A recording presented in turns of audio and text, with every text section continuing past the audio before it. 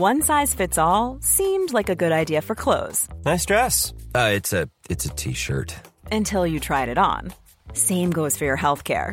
That's why United Healthcare offers a variety of flexible, budget-friendly coverage for medical, vision, dental, and more. So whether you're between jobs, coming off a parent's plan, or even missed open enrollment, you can find the plan that fits you best. Find out more about United Healthcare coverage at uh1.com. That's uh1.com.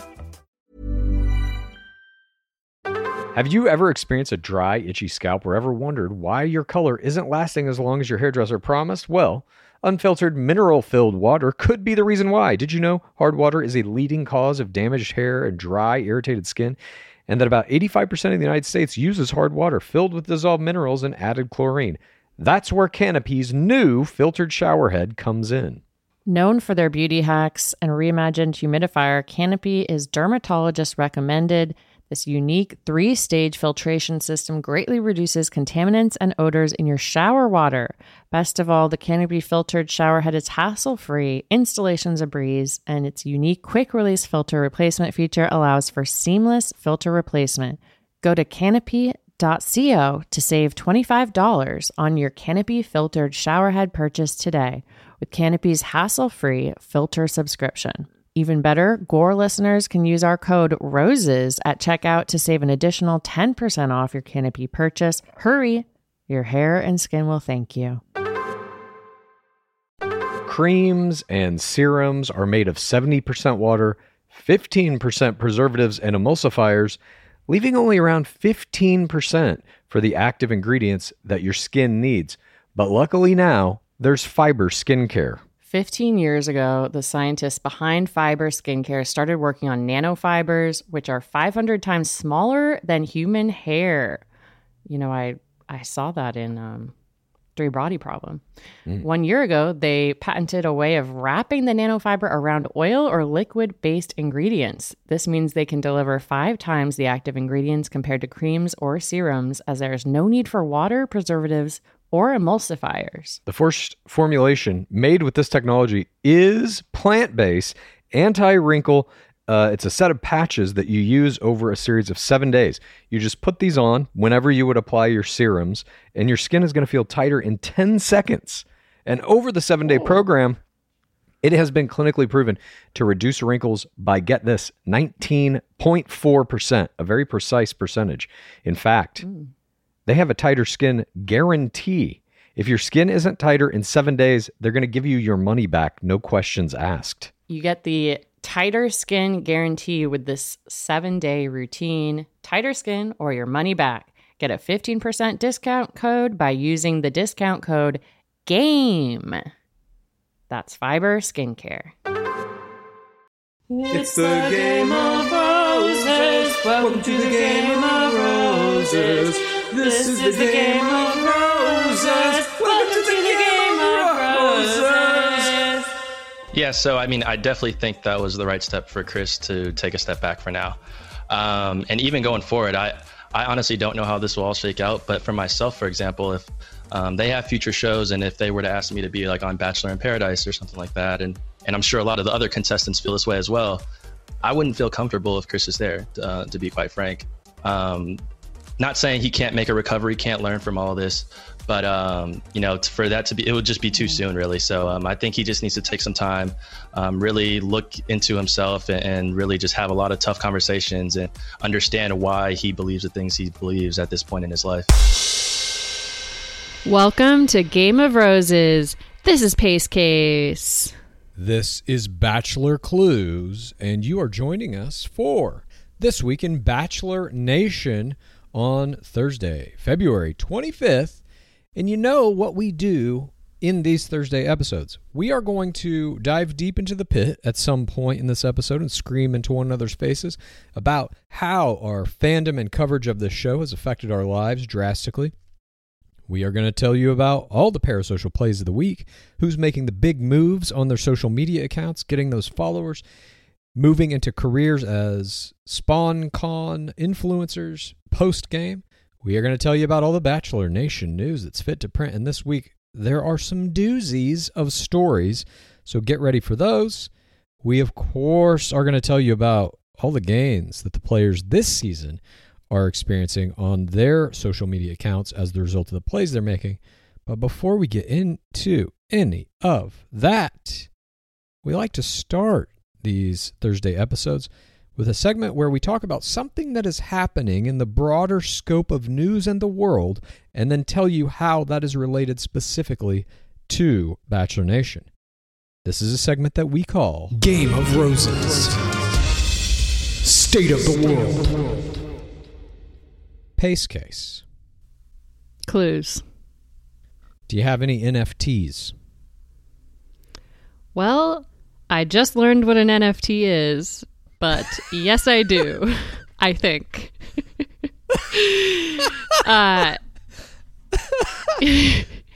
This segment, I mean, it might need to be a little explained like I'm 5, but an NFT is a non-fungible token. It is a digital asset that represents a wide range of unique, tangible, and intangible items, from collectible sports cards to virtual real estate and even digital sneakers. So here's my guess at the NFTs I have. I, like many very cool people that I know, my peers, have been playing a game on my phone called Pokemon Go since its inception. I was addicted to it for some time. I have a lot of sparkly, shiny, special Pokemon from it. Yeah, those aren't exactly NFTs, but it's a similar psychological property, for sure, in this idea of collecting these rare things. NFTs are basically digital art. So you can make a meme, you can make a GIF, you can make any little digital thing, and then you can turn that into an NFT so that it has a single digital copy of the original, or you can print them in series, whatever. Then people will buy those for money. They go into a blockchain ledger so that their authenticity is always airtight, and you can tell who created them, where they came from, and you can see even the entire history of purchases of this item when it's changed ownership. Mm-hmm. So that's the true value of it, right? Is that you can verify that it's an original, unlike other different types of art where it might be more difficult. Exactly. And there is no physical piece of art. There is no painting. There is no print. It is just this file. But the news that we want to talk about regarding NFT this week has to do with an auction that is about to happen starting today, and it will run for 2 weeks. It is at the world-renowned Christie's Auction House, and there is a digital artist named Beeple Crap. You can go check out his Instagram. He has 1.8 million followers, and for the first time in history, Christie's is going to auction an NFT made by Beeple Crap that contains all of the images he's done over the past, I believe, 5 years in one NFT. He does these very cool kind of like political commentary 3D images. And he has already sold some NFTs earlier, or I think it was in December of last year, for millions of dollars. Yeah, in December, he offered an open edition of 3 works priced at $969 a piece. In 5 minutes, 601 sold, totaling $582,000. The same auction included 20 unique digital artworks, which made a total of $2.2 million. This is according to a Bloomberg article from February 18th. So these pieces of art don't exist in the real world. They only exist in the primary world, the digital world. And this auction that is about to happen, I think, is a huge step in the public's acceptance of that fact, that the physical world does not matter anymore.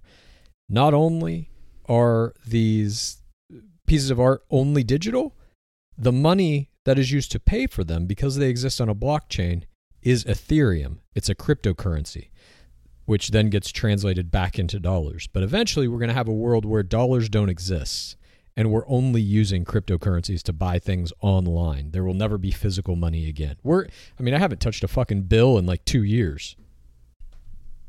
I mean, okay. You got a laundry machine? Daddy Warbucks over here. I do. I got have a washer coins. and a dryer. I got coins for my hoi polloi communal laundry machine. No, I do think we are going more towards currency being digital for sure. And how this relates to Bachelor Nation is we are going more toward everything being digital. And The Bachelor itself, the relationships that we have with any of these players, with the show, with the scandal that's going on, none of these things are actual to any of us. They only exist on screens. They are only digital representations of whatever is happening. And the acceptance of that, these shows as real people, these relationships that we have with them parasocially as being meaningful to us, is a very similar thing to what's happening with these NFTs right now.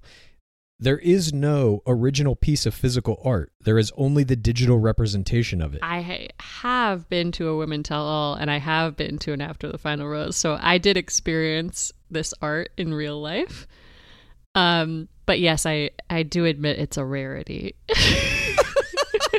Now who's Daddy Warbucks? Paste case in the document, baby. Find me. But I just wanted to bring this up because I think that it's not a thing a lot of people are aware of, but it's happening starting today. That auction starts at Christie's and runs for 2 weeks. I am very curious to see how much money this piece makes. I'm guessing it's going to be $50 to $100 million. And there are going to be huge news stories written about what does this mean for the art world? What does it mean for finance? What does it mean for the nature of collectible digital tokens? Are people printing out the Beeple crap painting? Yeah, you can print out prints of it and shit if you want. But, I mean, are people who are buying this, are they mostly just keeping it in the computer? Or are they manifesting it into the real world? No, I think they mostly keep it in the computer. It's like anybody who's an art collector. You don't display every piece of art that you buy. It's like an investment. You collect these things, and then you Daddy will Warbucks sell them to this, sell them to that. I display all my art. I don't even have any. All the art in my house is like shit I've made. But I'm saying like high-end art collectors, the people who really fuel that industry, the super rich. They don't display everything. Are you kidding me? All art you've made? What about Munica? I have one piece that I did buy as part of my collection, and I do display it very proudly. This is a painting done by a Night One girl.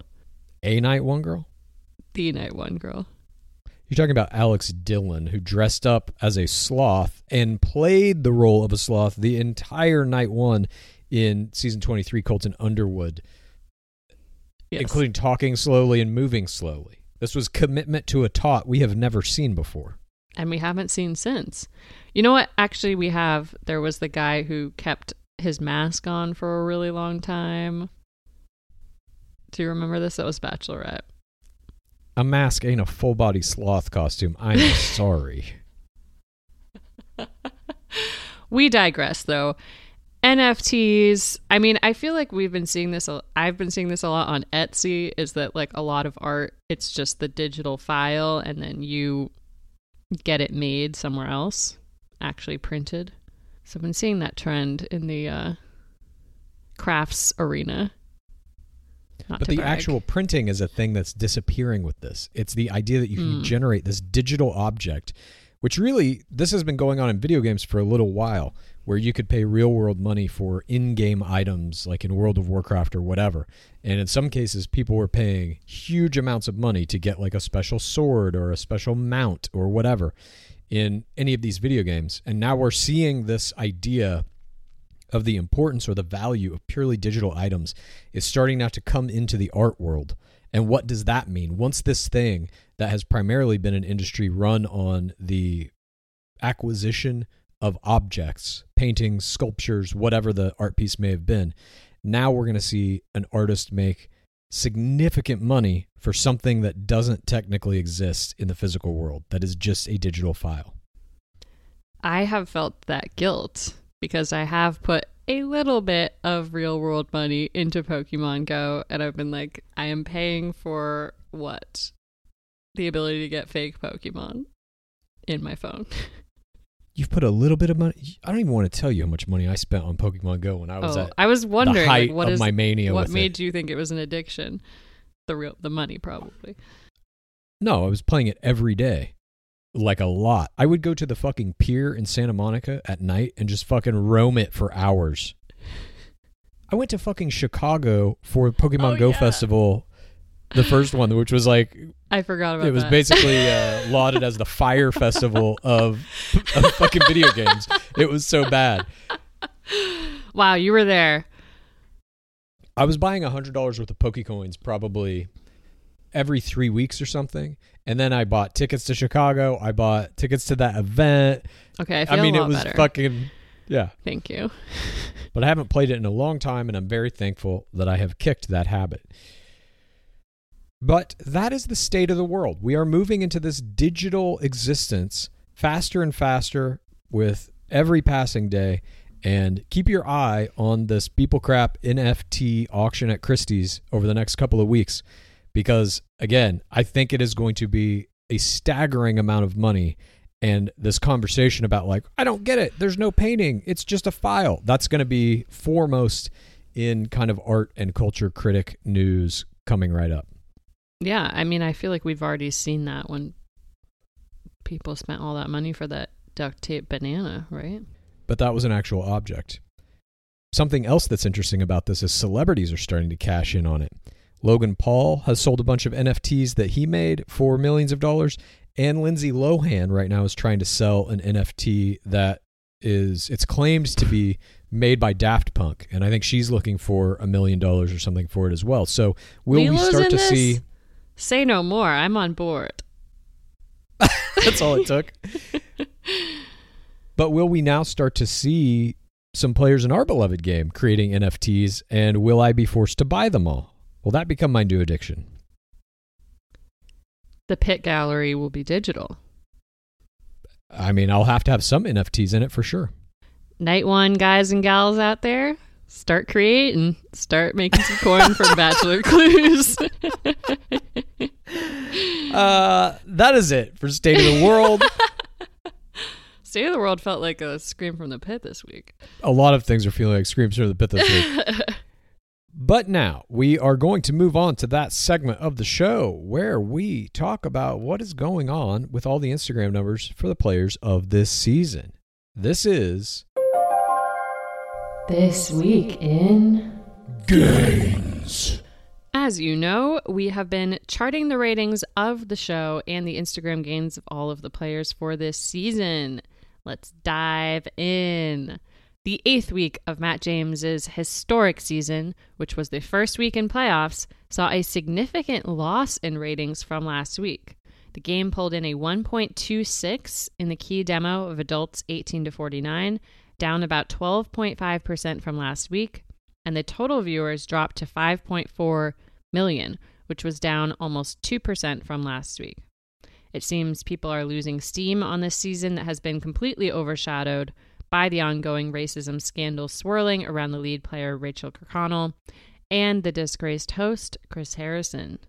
But, as always, ABC still did win Monday night, and The Bachelor was a big piece of that victory against the other networks. Now let's talk Instagram gains of the season 25 players, and we're going to start with the lead himself. Matt James, our 25th Bachelor, is up 30K, bringing him to a total of 923,000 new followers. He's been putting in 30K gains for the past several weeks, and if he keeps that pace, we could see him joining the Million Club at the season finale. If he can manage to boost his gain rate, we might see it happen even sooner. That feat would make him only the second black player in history to accrue 1 million Instagram followers behind Tayshia Adams, who blazed a trail as the second Bachelorette to wear the crown in the most recent broken season 16 of The Bachelorette. Now for the top 5 follower gains from February 17th last week when we last recorded to today when we're recording Wednesday, February 24th. Coming in at number 1, the gold medal. Michelle Young takes first place in gains this week, narrowly edging out last week's gold medalist, Rachel Kirkconnell. Young brought in an impressive 46,000 new followers to for her flawless hometown performance that included a Take Your Bachelor to Work, followed by a Child's Play. With only 10 posts on her Instagram main grid, Young now sits at 147,000 followers total. We are very excited to see just how high she can get this number as she heads into the second round of playoffs next week. Second place this week goes to skydiving survivor Rachel Kirkconnell. Despite the controversy surrounding racist activity in her past, she has managed to secure 45,000 new followers this week, establishing herself as the top IG player from this season so far with 434,000 total followers. At this point, I think it's a safe assumption that she is the ring winner of the season, and her gains are only going to increase through the final rounds. The only question seems to be if she will be able to maintain these gains or if she will see them dissipate, as Bachelor Nation doesn't seem to be able to divert their attention away from the scandal with her at the center. Oh my God. I don't even know how to continue. Paragraph. Yeah, the voice could not hold up for those long paragraphs. It was fucking insane. Oh shit, that was fucking crazy. You look like you're red in the face, out of breath. I am. The veins in my neck are throbbing from that. You know, podcasting's tough work. It can be if you do it right. Little known fact.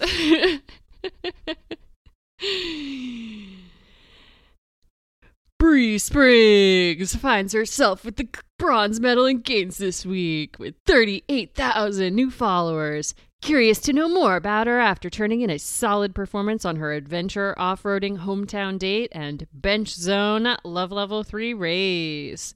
Spriggs sits at 159,000 total Instagram followers, and we expect big things from her in next week's Fantasy Suite round. Gone, but not forgotten. FIMPRO's recipient Abigail Herringer winds up in 4th place this week with 33,000 new followers, bringing her up to 375,000 total in what is shaping up to be a solid base for an upcoming Paradise run that could very well find her in the 1 million club by this time next year. Touch sand. I mean, she's in contention again for the crown. I've been seeing those videos flying around that are like, it's Katie, her, and Michelle are kind of the discussion, I suppose, that's happening, which obviously producers are having somewhere. I have not seen her mentioned in those videos. Wait, what are these videos? It's like some random person on TikTok is like, Yeah, these are the 3 ones they're talking about. No, I don't know. There's like Bachelor Fan Take. I watched one of his videos. There was something mentioning it in there. I don't know because they all kind of blur together in my mind. But those are the 3 that I've seen mentioned multiple times. Right. I mean, how is this season going to play out? Are they going to announce it after the final rose? Is someone other than Chris Harrison going to announce the next lead, which has never happened? So much. No, it has happened. Claire Crawley was announced on Good Morning America by not Chris Harrison. That's true. I forgot about that silhouette. How could you forget? We sat on my goddamn couch at 6 It was a.m. too or early whatever to that form morning memories. to fucking watch it live. The good old We did days. a poll. We were like, should we do an Instagram live of our reactions to the Bachelorette announcement at 6 a.m.? And everyone said yes, and so we did it. It was very early. Yeah, should we torture ourselves for your entertainment? Yeah. Yes. I was like, click okay, yes. we'll do it. Oh, man. Back to games. And locking down the 5th place spot this week is affluent New York socialite Kit Keenan. This week, after her bold self-elimination, she saw a gain of 23,000, taking her to 295K total, on the cusp of that 300K club. Like Herringer, it's our belief that Keenan is set up for an impressive run in Bachelor in Paradise and could see well over 1 million followers if she plays her sand right. Other notable gains this week included Serena Pitt. She hauled in 18.9 thousand new members in her parasocial club for her knock-knock elimination this week. Katie Thurston raked in 15,000 new followers in the face of an uncertain future as the crown. She has the second highest total follower count from this season at 407,000 followers. And Chelsea Vaughn is still managing to make some meaningful gains with 7.5K this week, bringing her to 74.7K total. Congrats, Chelsea. And this week, the smallest gain crown goes to provocateur Anna Redman. She lost 1,600 followers. But that puts us with a slight alteration to the top 5 Instagram chart for this season. We've had a little shakeup. Rachel Kirkconnell took the top spot from Katie Thurston. She now has 434,000 Instagram followers. Katie Thurston is in second place with 407. Abigail Herringer still in third with 375. Kit Keenan at 295. And despite losing 1,000 followers herself this week, Sarah Trott still has fifth place locked down with 192,000 followers. These are all significantly higher than the men's numbers for Bachelorette. And now, before we get into all of that juicy news, please enjoy this word from our sponsor. This episode is brought to you by FanDuel. Football is back, and the best bet you can make is downloading the FanDuel Sportsbook app. It doesn't matter if you're new to gambling or an old pro, FanDuel has something for everyone. And as an official sports betting partner of the NFL, you know your bets are safe. There's also never been a better time to use FanDuel, because right now, you'll get up to $1,000 back if your first bet doesn't win. You can even turn a small wager into a big payday with a same-game parlay bet. Just sign up with the promo code Spotify to place your first bet risk-free on FanDuel Sportsbook. Download FanDuel today. 21 plus and present in Virginia. First online real money wager only. Refund issued as non-withdrawable site credit that expires in 14 days. Restrictions apply. See terms at sportsbook.fanduel.com. Gambling problem? Call 1-800-GAMBLER. This episode is brought to you by HP Plus. In a world full of smart devices, shouldn't your printer be smart too? It is with HP Plus. These printers know when they're running low, so you always get the ink you need delivered right when you need it. Plus, you save up to 50% on ink, so you can print whatever you want, as much as you want, anytime you want. Huh, that is pretty smart. Get 6 free months of instant ink when you choose HP Plus. Conditions apply. Visit hp.com/smart for details. First up in Bachelor Nation news, Rachel Lindsay might actually be hosting after the final rose. In an article that appeared in Us Weekly this week, it has been confirmed that ABC and Warner Brothers want Lindsay to take on hosting duties for the final episode of the season, and they have talked to her about her level of interest. Lindsay is currently considering the job, but wants to make sure that if she were to step into the Dark Lord's chair, the show would include a much-needed conversation about race and representation in the overall franchise.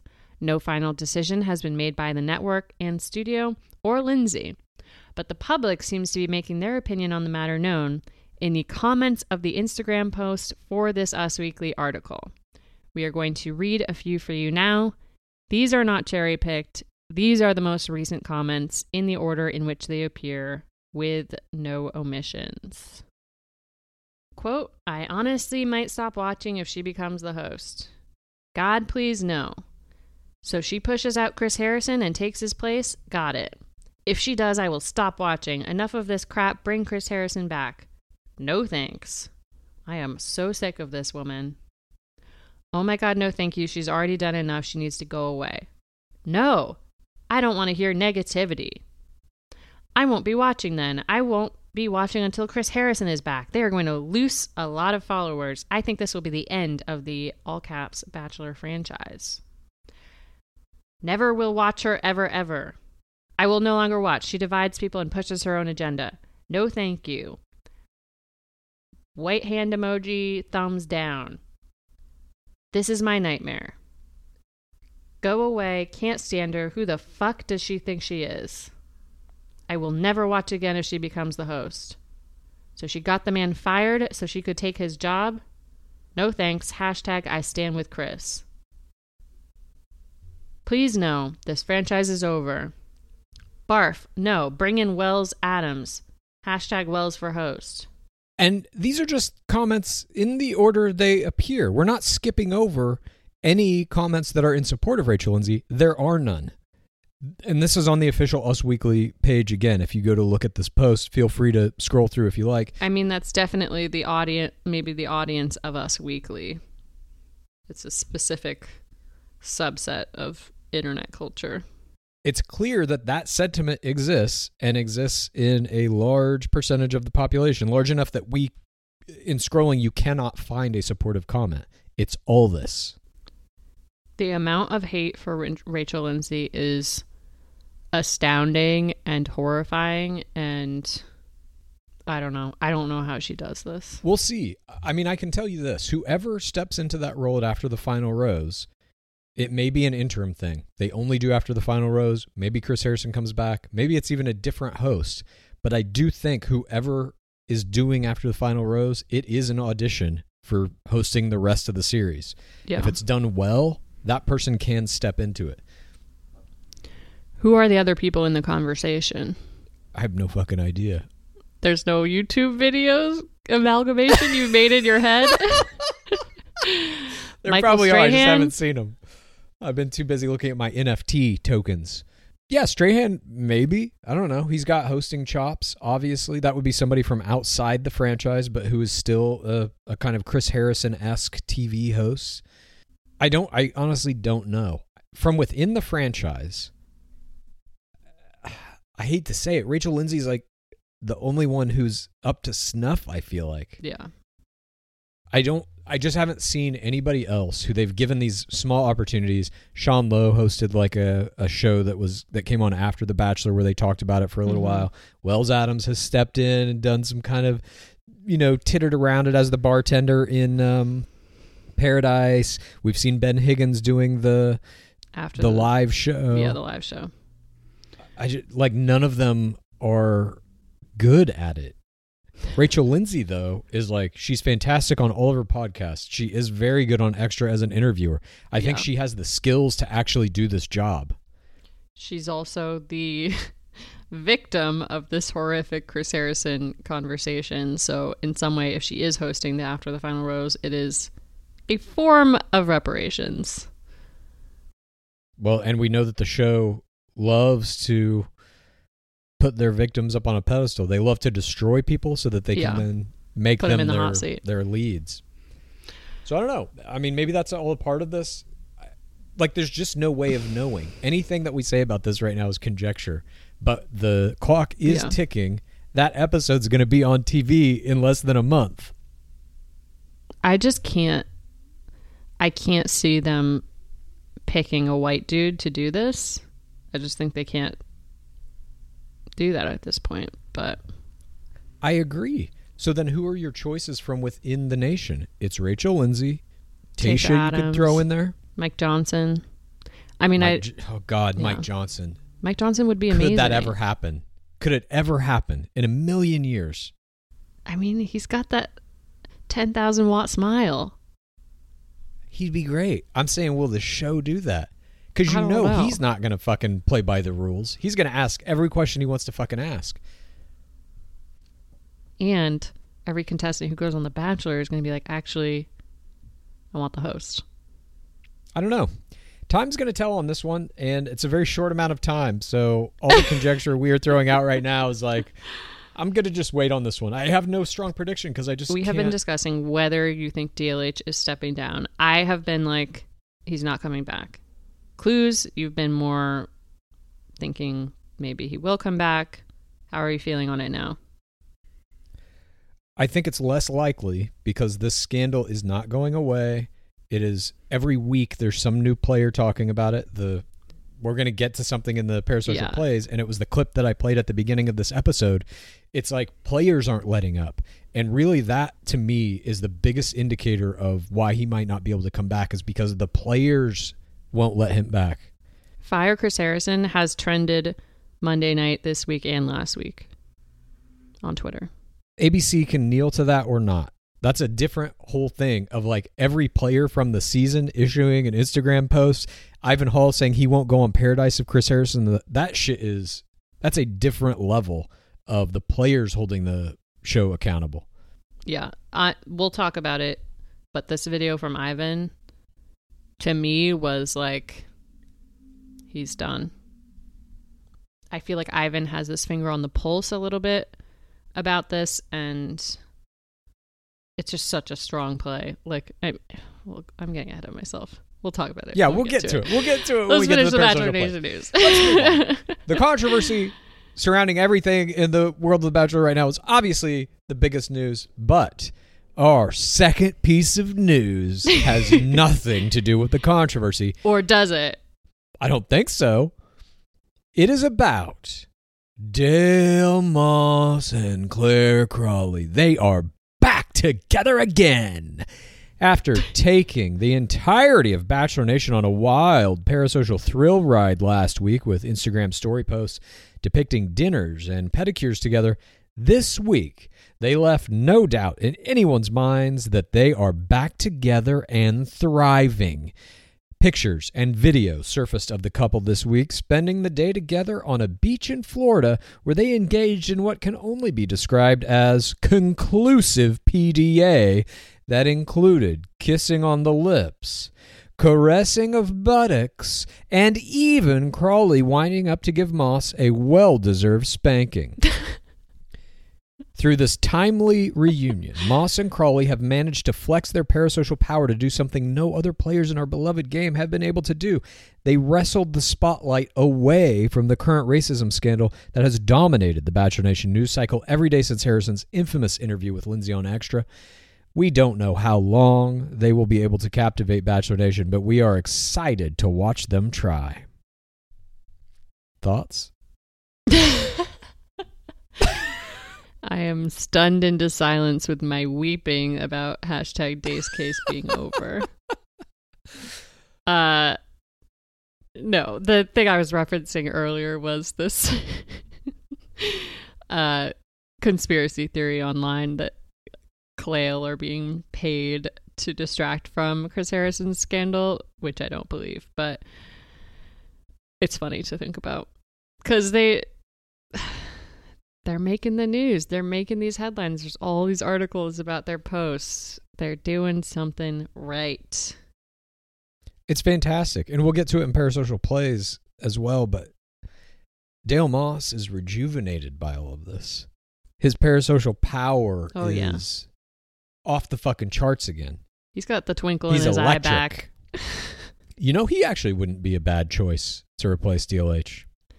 I think he's too much persona non grata in Bachelor Nation for what he did to Claire, but and the show. I agree. I agree. He would be a good host. Our next piece of Bachelor Nation news involves the tandem instructor who crashed into the ground with Rachel Kirkconnell on her hometown date this week.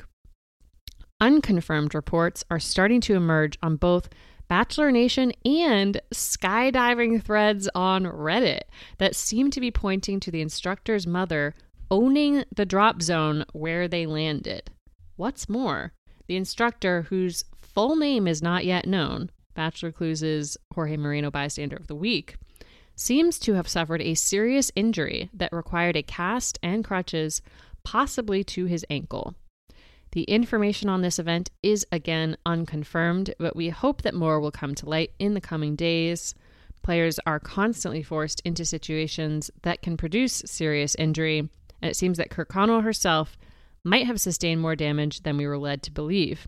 She admitted on camera that she was using makeup to cover bruises, but more unconfirmed reporting is starting to emerge that suggests she laid on the ground motionless for several minutes after the initial impact, and the conversation she had with James came only after a medical team treated her. And the producers reset the scene to make it look less severe than it actually was. Again, all of this is unconfirmed, but it is starting to pop up in multiple places. And I think after an event like that, certainly they would have sent in a medical crew to check her out, and then they would have to reset the scene. I mean, when Matt James runs over to start talking to her, the instructor, who also hit the ground very hard, is disappeared. He's just gone from that shot. So at the very least, they would have had to take time to unstrap Kirkconnell from that instructor to get the instructor out of there, the parachute, whatever. There's a huge amount of time that takes place that is just missing in the edit and they gave us. And her hair looks different. Like when she first crashes, her hair's all fucked up, and then in that conversation, it looks like it's been redone. So we don't know what the truth is here, but there is more to this story, and I, at the very least, am going to keep looking in these skydiving threads. I mean, I love that you're in skydiving Reddit right now. I mean, it was interesting. A lot of the stuff that I was reading in these skydiving threads, and on some of it, it was like skydiving message boards, not even on Reddit. I was on other websites. They are deep in the pit. It was actually deep out of the pit. I got a little jaunt into the skydiving world. It was kind of fun. But a lot of these other people who are skydiving instructors and stuff are posting the video and analyzing it and really critiquing that instructor's, I guess, skydiving method and saying that it was bad and that it's giving these what are called TIs, tandem instructors, a bad name. And this guy should have his license revoked, blah, blah, blah. That's like every comment under these videos. So wow. It definitely doesn't make me want to skydive. Nonetheless, we are going to continue to keep an eye on this story to see if any information comes out about who this person is and what the injuries actually were that were incurred. Moving on to our next piece of Bachelor Nation news. It involves, at least in some way, Hannah Brown. Hannah Brown's brother is dating Jed Wyatt's ex-girlfriend. Patrick Brown, who has 23.3 thousand Instagram followers, and Haley Stevens, who has 51.8 thousand followers on her Lyrics and Lipstick handle on Instagram, got together to celebrate her birthday this week, and they issued a series of Instagram main grid posts and stories to share the celebration with their audiences. Stevens gained parasocial notoriety in season 15 of The Bachelorette when it was revealed that ring winner Jed Wyatt was dating her up until the night he left to start shooting that season. Brown saw his parasocial status climb from intermittent guest appearances in his sister's social media posts, including a background role in the now infamous Hannah Brown N-word Instagram live video. The union of these two Bachelor Nation peripheral soulmates proves that even being tangentially related to the player dating pool can yield beneficial relationships. Is it strange at all that these two are dating? Hannah Brown's brother, Jed Wyatt's ex-girlfriend. Like it's Hannah Brown's too complicated.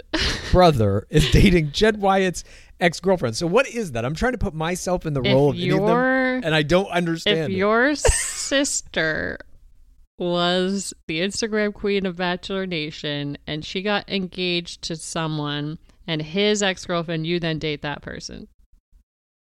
So I'm dating the ex. Wait, I'm dating. Okay, so the my ex sister of your sibling's ex-fiance. My sister so dates. It's like if I dated somebody and then their sibling. Wait. That's what I'm saying. Like, when you say Hannah Brown's brother's dating Jed White's ex-girlfriend, it's like, wait a minute, is that weird? But then you start trying to do the math and you're like, I don't know.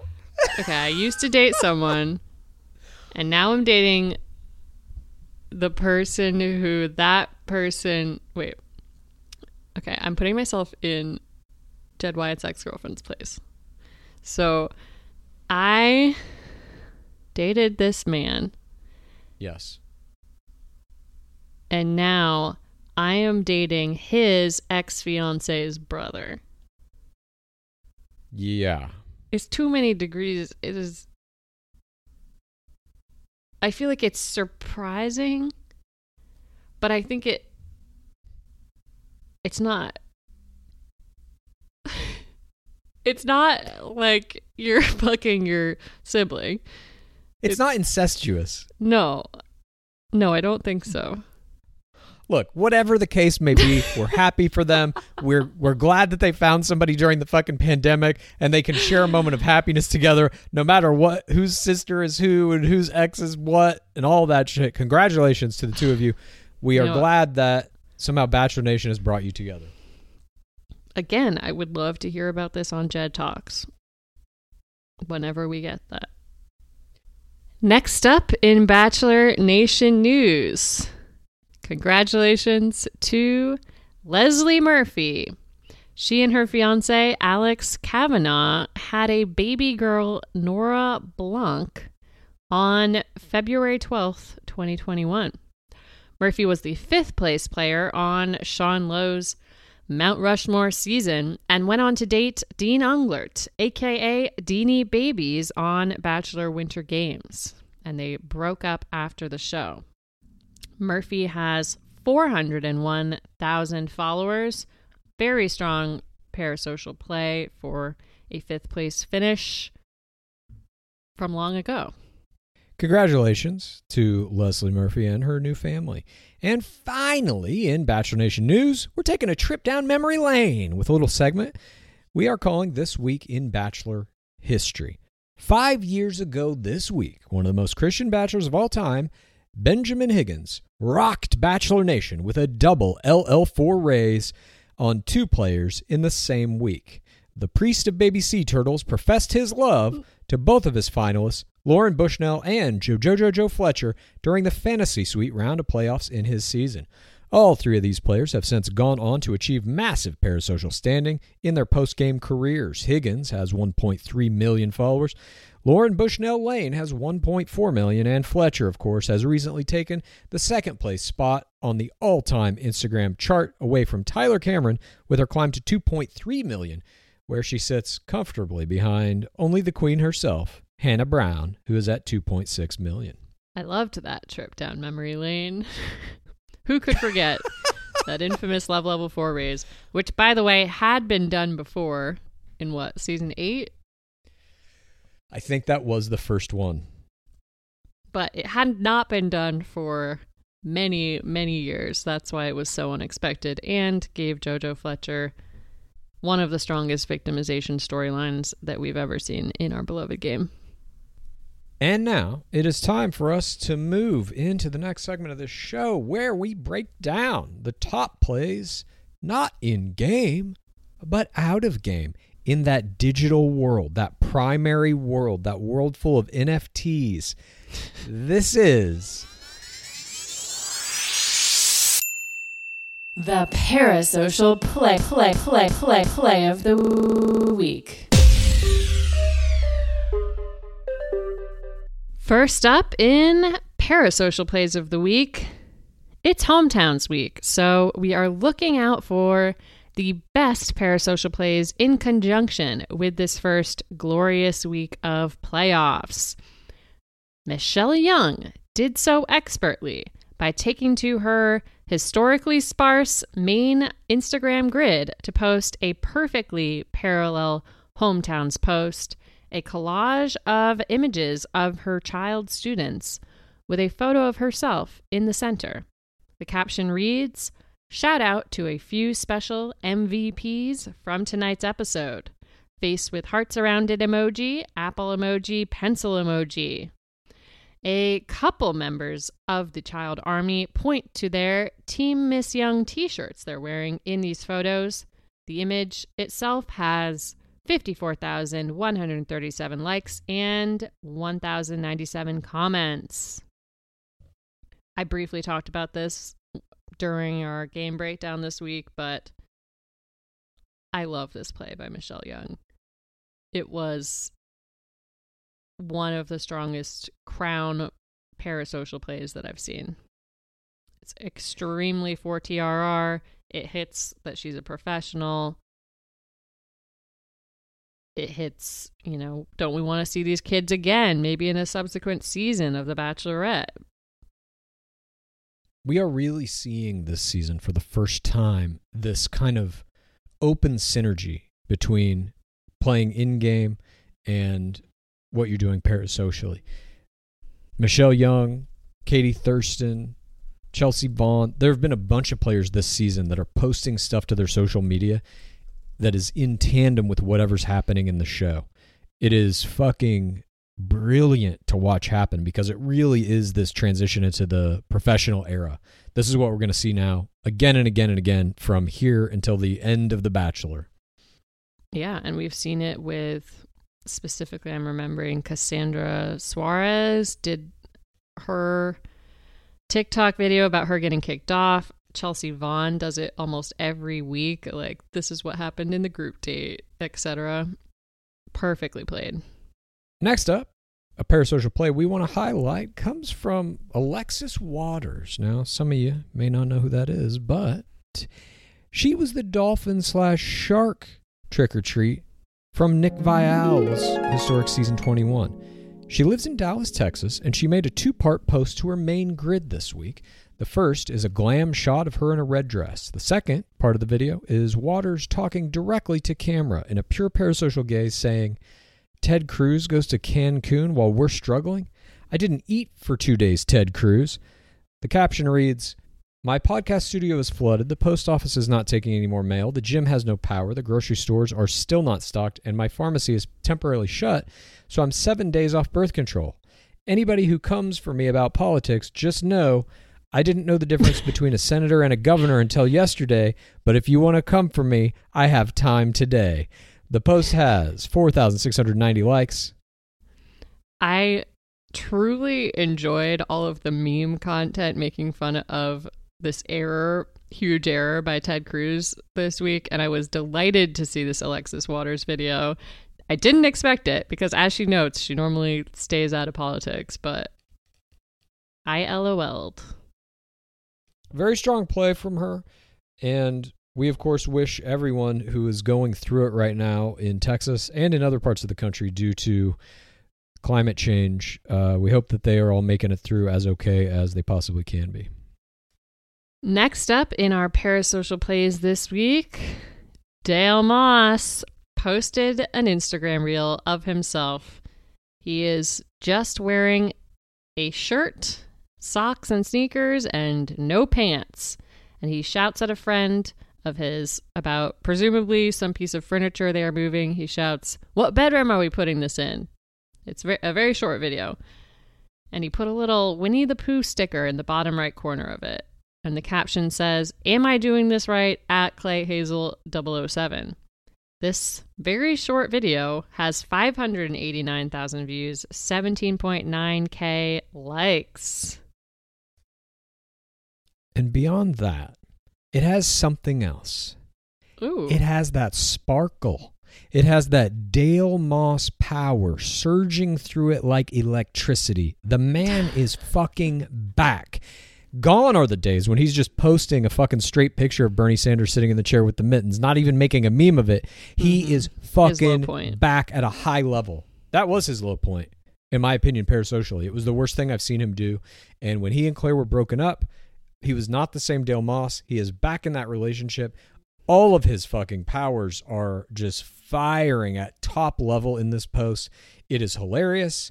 It is vaguely sexual because he has on no pants. He knows what he's doing here. He is really working his parasocial audience with this video, and the numbers back that up, obviously. But it's just good to see the man back doing what he's very good at doing. I agree. And our next parasocial play that we want to highlight is a very important one, especially in context of what's going on in Bachelor Nation right now. Matt James makes the list by breaking his silence on the scandal that is tearing Bachelor Nation apart by finally posting some words on his Instagram main grid. I'm going to read you this entire post because it is extremely important.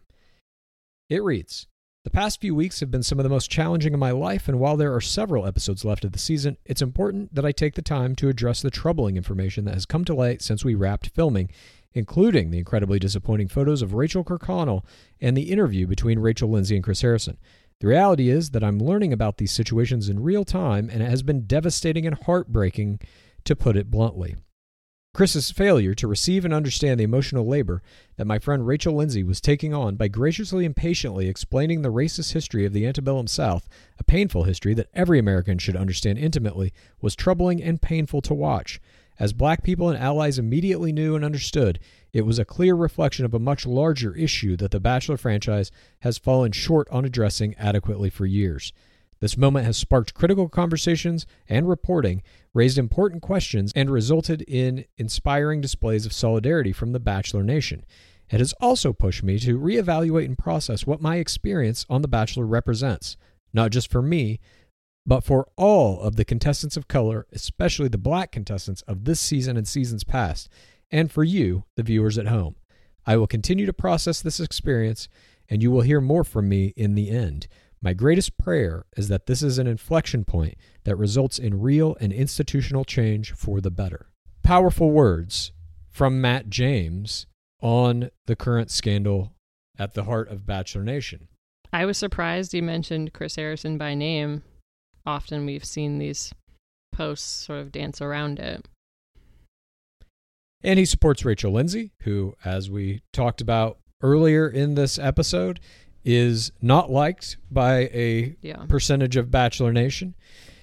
And he is calling for change from the producers. And he's telling us he's got more to say on this. And we know that this statement was approved by ABC, by Warner Brothers, by the producers.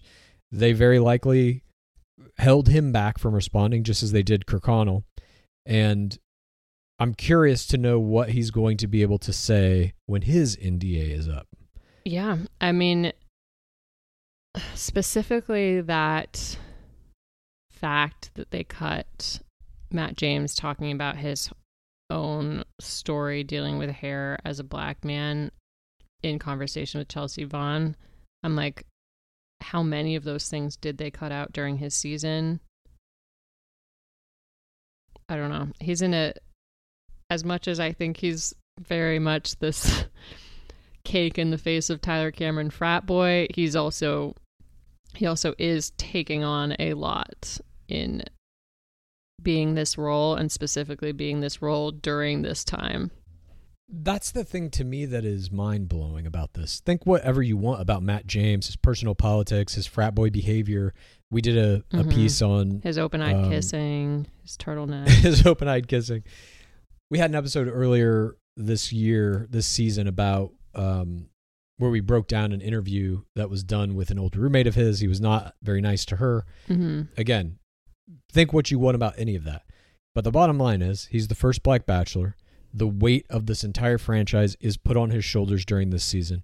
And the producers have organized this season to crumble under him. It is no longer about him and his identity or the journey for love. It's all about this racism scandal. It's all about Rachel Kirkconnell and Chris Harrison now. And so whatever he might be outside of the show, within the context of this, he is the target of all of this shit. Unfairly so, obviously. And it's because the producers have tried to design a season where racism would be a plot.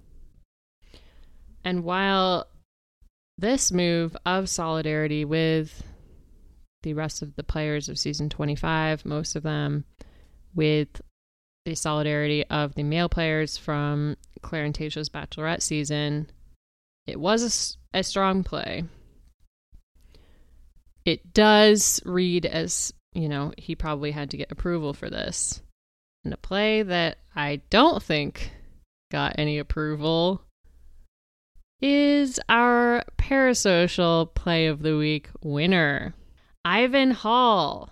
He went on E! News Daily Pop show, where 2 interviewers asked him about Chris Harrison taking a step back and if that was the right move. We played his response at the beginning of this episode, basically saying he thinks Chris made the right move, and if they have future shows, he wouldn't feel comfortable going on them, aka Bachelor in Paradise. Ivan is one of the people from the last Bachelorette season who is set to get high sand placement on Bachelor in Paradise. Him going on the news and saying, I'm not going on BIP if Chris Harrison is the host, is huge. He doesn't have that many followers, especially for a 3rd place finish. He's at 161K. So by going out on this limb, he is potentially risking the future of his career if he does want to do the influencer thing. I know he has a real job. Per his Bachelorette bio, he is an aeronautical engineer, so maybe he doesn't need the SpawnCon. But all the same, he is risking this potential career and money by doing this. I thought it was pretty astounding. Bachelor Clues and I have a little bit of a disagreement of whether it is a parasocial play, because it was just on the news. But I would argue he is doing it direct to camera, and it also is the biggest move by a Bachelor player this week. Not saying it's like Colin Kaepernick, but he is going out on this limb and risking his career in a sort of similar fashion.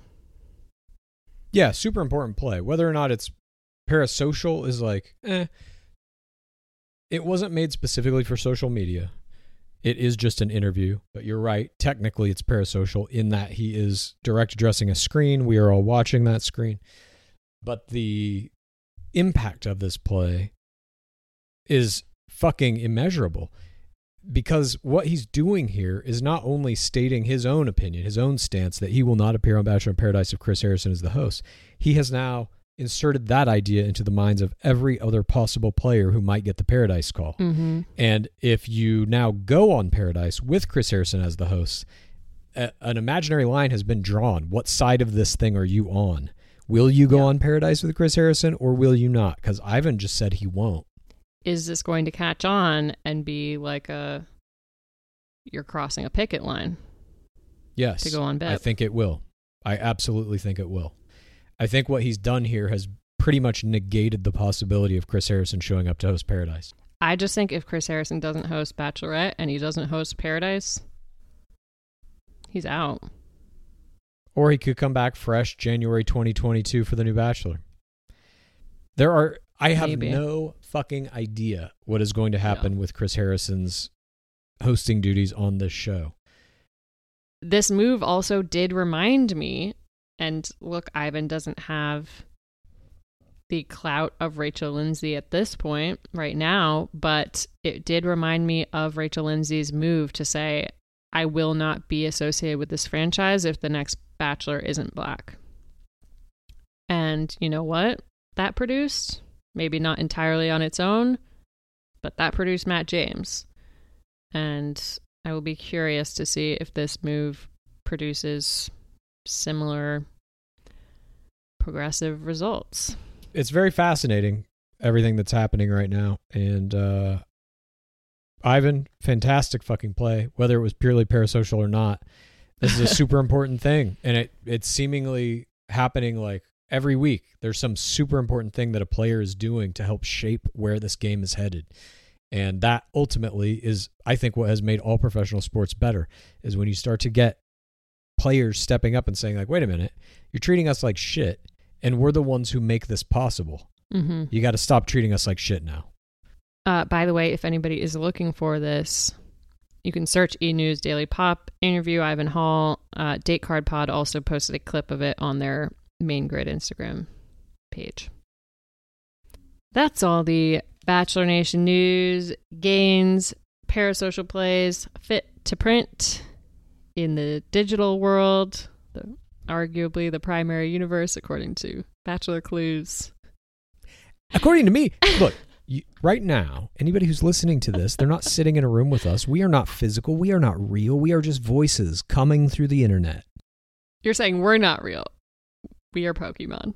I know I'm not real. I have to put it all in terms of Pokemon or I won't understand.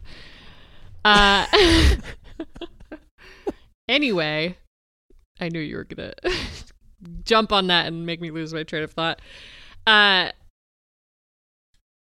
Our next segment, something we do in almost every Twibbin. We are now going to venture to the deepest part of the pit, where Bachelor Clues and I will be issuing our official screams from the pit, which are our most troublesome relationship with the Bachelor franchise from that week.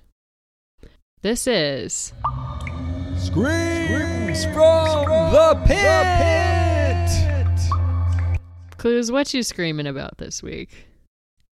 Well, as you might be aware, there's some big news in Bachelor Nation over the past week. And I've been getting a lot of TIDs sent to me from people who are in the pit with us. And these are always on the fucking money. These are always exactly what I need to be seeing. These are the small TIDs from the weird corners of the internet that give context to stories, that let me understand it from many different perspectives.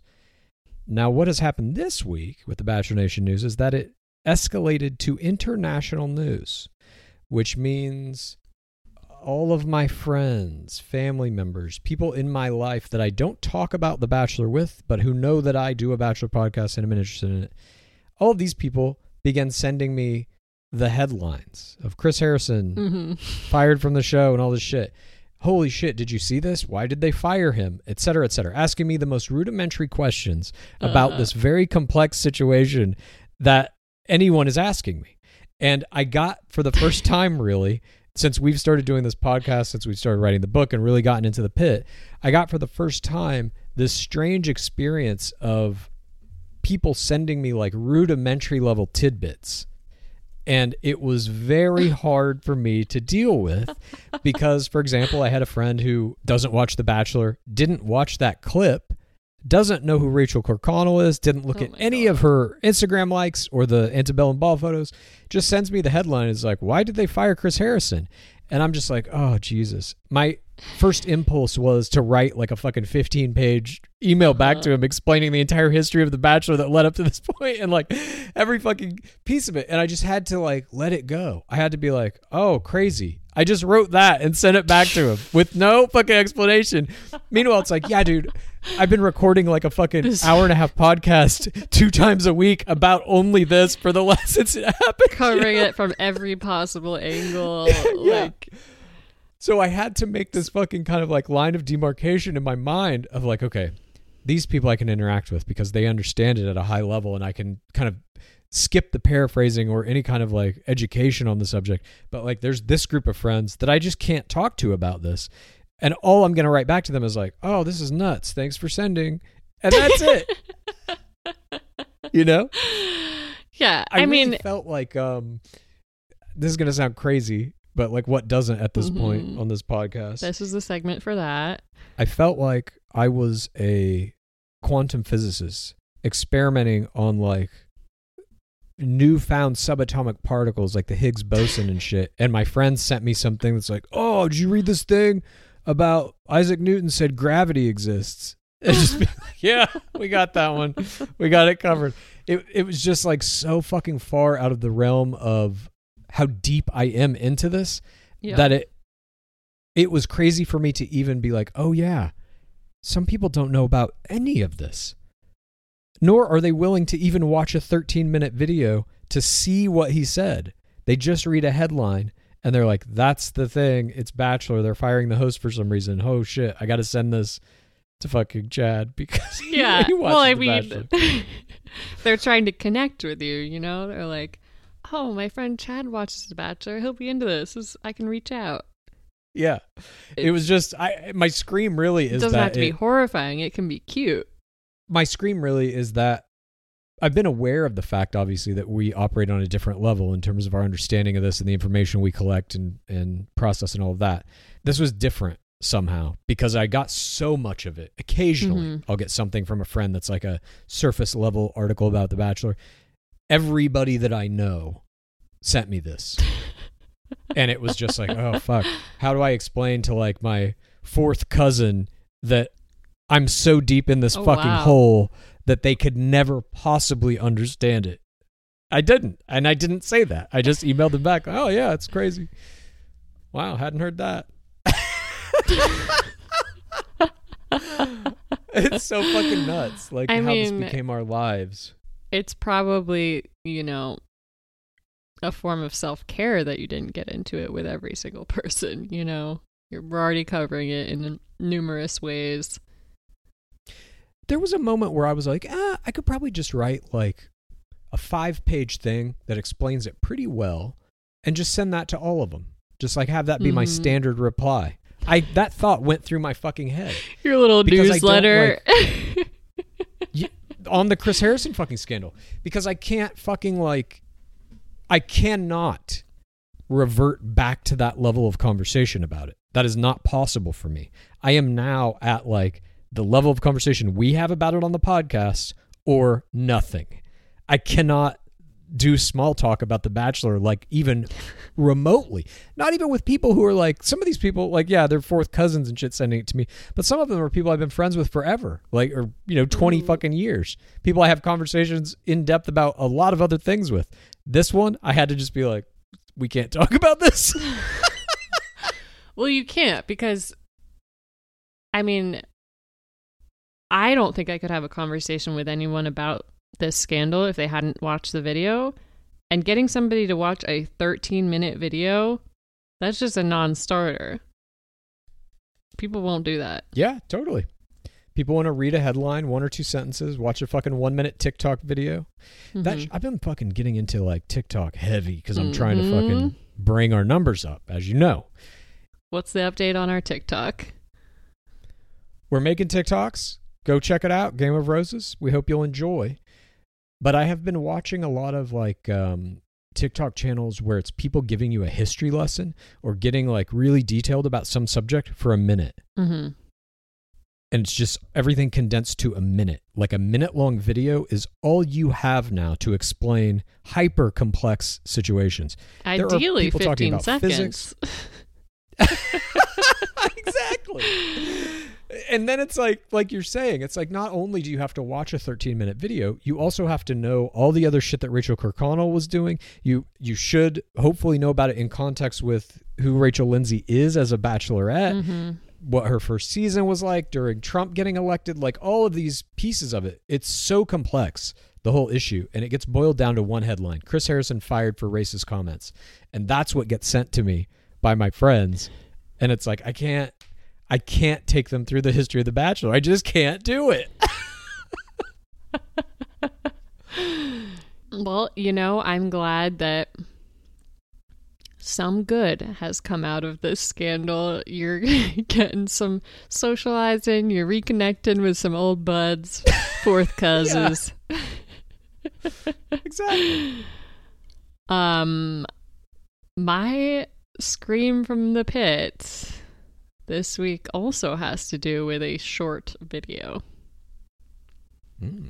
But to set the scene, I had my first COVID scare this week. Oh, shit. I have been extremely careful. My COVID protocol has been I haven't been indoors with anyone. I'm barely going to stores or grocery stores. But I did go over to my friend's house last weekend, and I hung out with her on their porch, 6 feet away. Had a great time. But later that week, this friend texted me that her boyfriend that she lives with tested positive for COVID. And shit. Yeah. I hadn't seen him. I had used the bathroom in the house wearing a mask, but to play it safe, I canceled a couple of my other outdoor masked hangs that I had planned due to this. In the unlikely event I had somehow picked up COVID being in their house or that my friend had it, I'm canceling my sad outdoor masked walks that I had planned for the week. And after I had done this, I watched that video of PP at a bar in New York. I don't know if you guys have seen this video, but it is a packed bar. No one is wearing masks. Everyone is partying like it's 2019. And I felt so upset. I mean, I've been tracking a little bit of the COVID boys and who's being Corona casual, etc. in Bachelor Nation, but it didn't hit me like this, like watching this video hit me. I was deeply upset. I want to go to the bar that PP was at. I want to take shots and make out and freak dance with the locals, etc. Whatever PP was doing. I want to live that life. Was he making out in the video? No. Freak dancing? No, but I don't know. I'm adding a little color.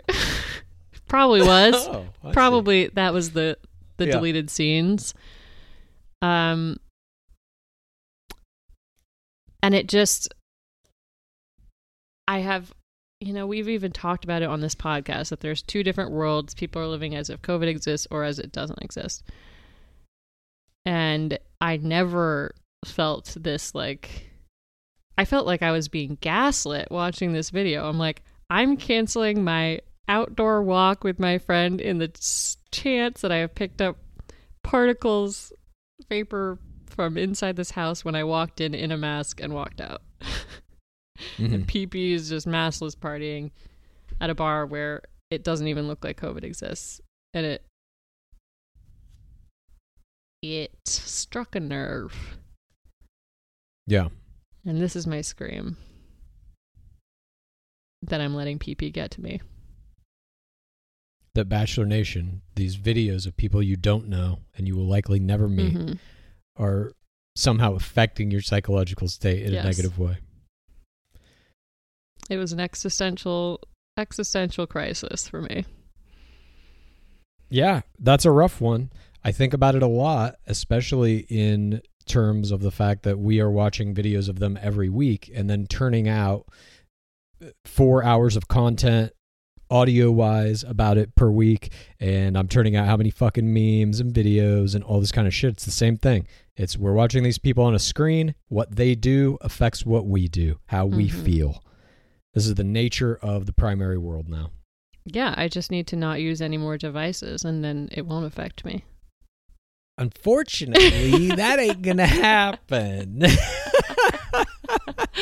There was a post that was going around where it was like Kit's schedule. Did you see this? Kit Keenan? No. Oh, God. It was her plan for the day, maybe. And part of it, there was a bullet point that said 10 minutes of screen-free time, and people were making fun of it. But I was like, I get this. That's a lot of time. I don't have 10 minutes of screen-free time, do I? What about your run? Yeah, my run, I don't look at a screen. Are you listening to music? That used to be the gym in the early days. No, nothing. You run with just your thoughts? Yeah. Wow. I prefer it. Explains a lot. I have that. I do some meditation throughout the day. That's screen-free time. I probably am averaging hour and a half of screen-free per day. Wow. Hashtag goals. Well, I hope that has made you feel better getting that scream off your chest. And I'm just wondering, as Bachelor Nation marches forward, as coverage continues to grow, just like it is, like we've predicted, as it becomes a professional sport, am I going to keep getting messages like that? I mean, it would be like messaging somebody who is an ESPN anchor who deals with the NFL, a thing like 2 days after the Super Bowl, and be like, hey, that was a crazy game, huh? I am certain they received those messages. So yes. I can't wait. I look forward to it. It's just the nature of the primary world, I suppose. But thank you, everyone, for joining us today for This Week in Bachelor Nation. And thank you for joining us in all of our episodes. As you know, we're going to be back next Tuesday with coverage of Fantasy Suite / Women Tell All. I still don't know what this episode is. I don't know. Whatever it's going to be, we're covering it. We'll be back next Tuesday with that. And then, of course, next Thursday for another This Week in Bachelor Nation. We hope you will join us. Thanks to everybody who's down in the deepest part of the pit with us on our Patreon. We're constantly updating that with new content at all times. I've got some Hooju-specific content coming up that might find its way into the pit very soon. So hopefully you will all enjoy that as well. We will be mounting that to our page shortly. And before we go, as always, what is the DWAB at? It has been 6,911 days without an Asian bachelor. Praise be Rachel Lindsay. Please rate this podcast. Please review this podcast. Please get a friend to listen to us, and then please rate this podcast. Please review this podcast. Please get a friend to listen to us, and then please rate this podcast. Please review this podcast. Please get a friend to listen to us, and then. Creams and serums are made of 70% water, 15% preservatives and emulsifiers, leaving only around 15% for the active ingredients that your skin needs. But luckily now, there's Fiber Skincare. 15 years ago, the scientists behind Fiber Skincare started working on nanofibers, which are 500 times smaller than human hair. You know, I saw that in Three Body Problem. 1 year ago, they patented a way of wrapping the nanofiber around oil or liquid-based ingredients. This means they can deliver 5 times the active ingredients compared to creams or serums, as there is no need for water, preservatives, or emulsifiers. The first formulation made with this technology is plant-based, anti-wrinkle. It's a set of patches that you use over a series of 7 days. You just put these on whenever you would apply your serums, and your skin is going to feel tighter in 10 seconds. And over the 7-day program, it has been clinically proven to reduce wrinkles by, get this, 19.4%, a very precise percentage. In fact, they have a tighter skin guarantee. If your skin isn't tighter in 7 days, they're going to give you your money back, no questions asked. You get the tighter skin guarantee with this 7-day routine. Tighter skin or your money back. Get a 15% discount code by using the discount code GAME. That's Fiber Skincare. Sweaters, candles, the dreaded bathrobe. Unfortunately, Mother's Day gifts can be a little predictable and boring. That's why an Aura frame is the perfect gift to mix things up this year. It was named the best digital photo frame by Wirecutter. Aura frames are guaranteed to bring joy to moms of all ages. My mom loves hers. I'm throwing pictures of Skaboolian, our cat, up there. She's laughing. She's texting me. He's so cute. I wish I could meet him. Cute. It's the next best thing to meeting my cat, really. You know, I love that it was so easy to set it up. I've recently learned I'm not good at building things, and I need an easy install. And this only takes about 2 minutes to set up the frame using the Aura app. Aura frames are Wi-Fi connected, come with unlimited storage, so you can share as many photos as you want from your phone to your mom's frame. She'll be grateful it's not another sweater, and she'll love the frame to see more of you. And right now, Aura has a great deal for Mother's Day.